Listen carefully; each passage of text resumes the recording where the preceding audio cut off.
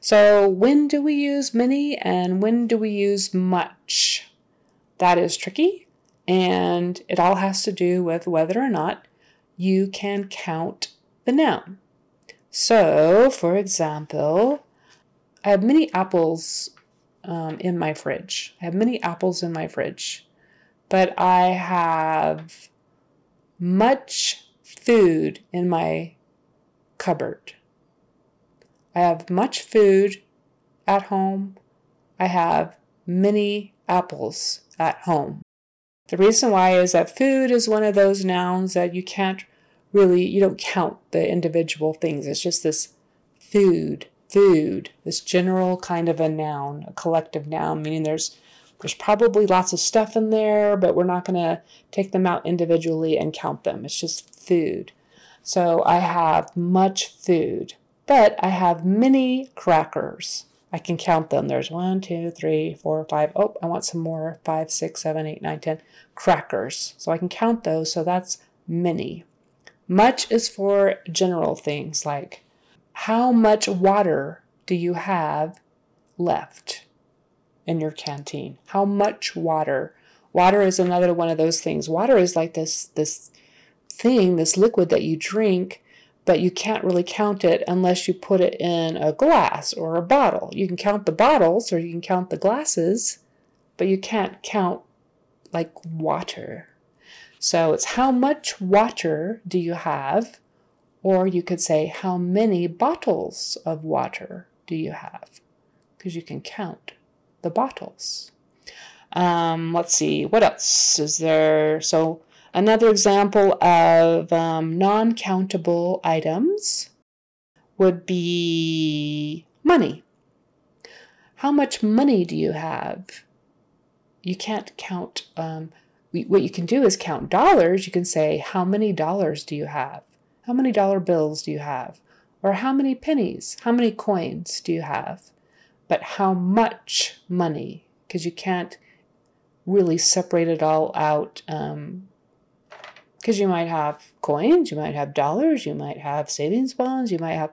Money is just this, overall, general, collectible, collective noun. So, ice. Ice is a non-countable noun. How much ice is left on the lake? How much ice? But how many ice cubes do you have in the freezer? Ice cubes or icicles. How many icicles are hanging from your door? You can count those. But how much ice? Business can be a general term, meaning how is your business going? Like how much business did you have last month? Kind of a general thing. It can also be a countable noun if you're saying like, how many businesses do you own? I know you have a hair salon and you have a massage parlor. I don't know. How many businesses do you own? But how much business did you have last month? Business in general. English is a non-countable noun. So how much English do you know? Not how many English do you know? How much English do you know? But you can count how many languages. How many languages do you know? You know, English, French, German, Spanish, Japanese, Chinese. How many languages do you know? But how much Chinese do you know? How much Japanese do you know? Fruit. Fruit is a non-countable noun. How much fruit do we have? Fruit is kind of a general term, right? Apples is a specific noun. How much fruit do you have? How many apples do you have? Testing. Testing is generally a non-countable noun. So, how much testing did you do yesterday? How much testing?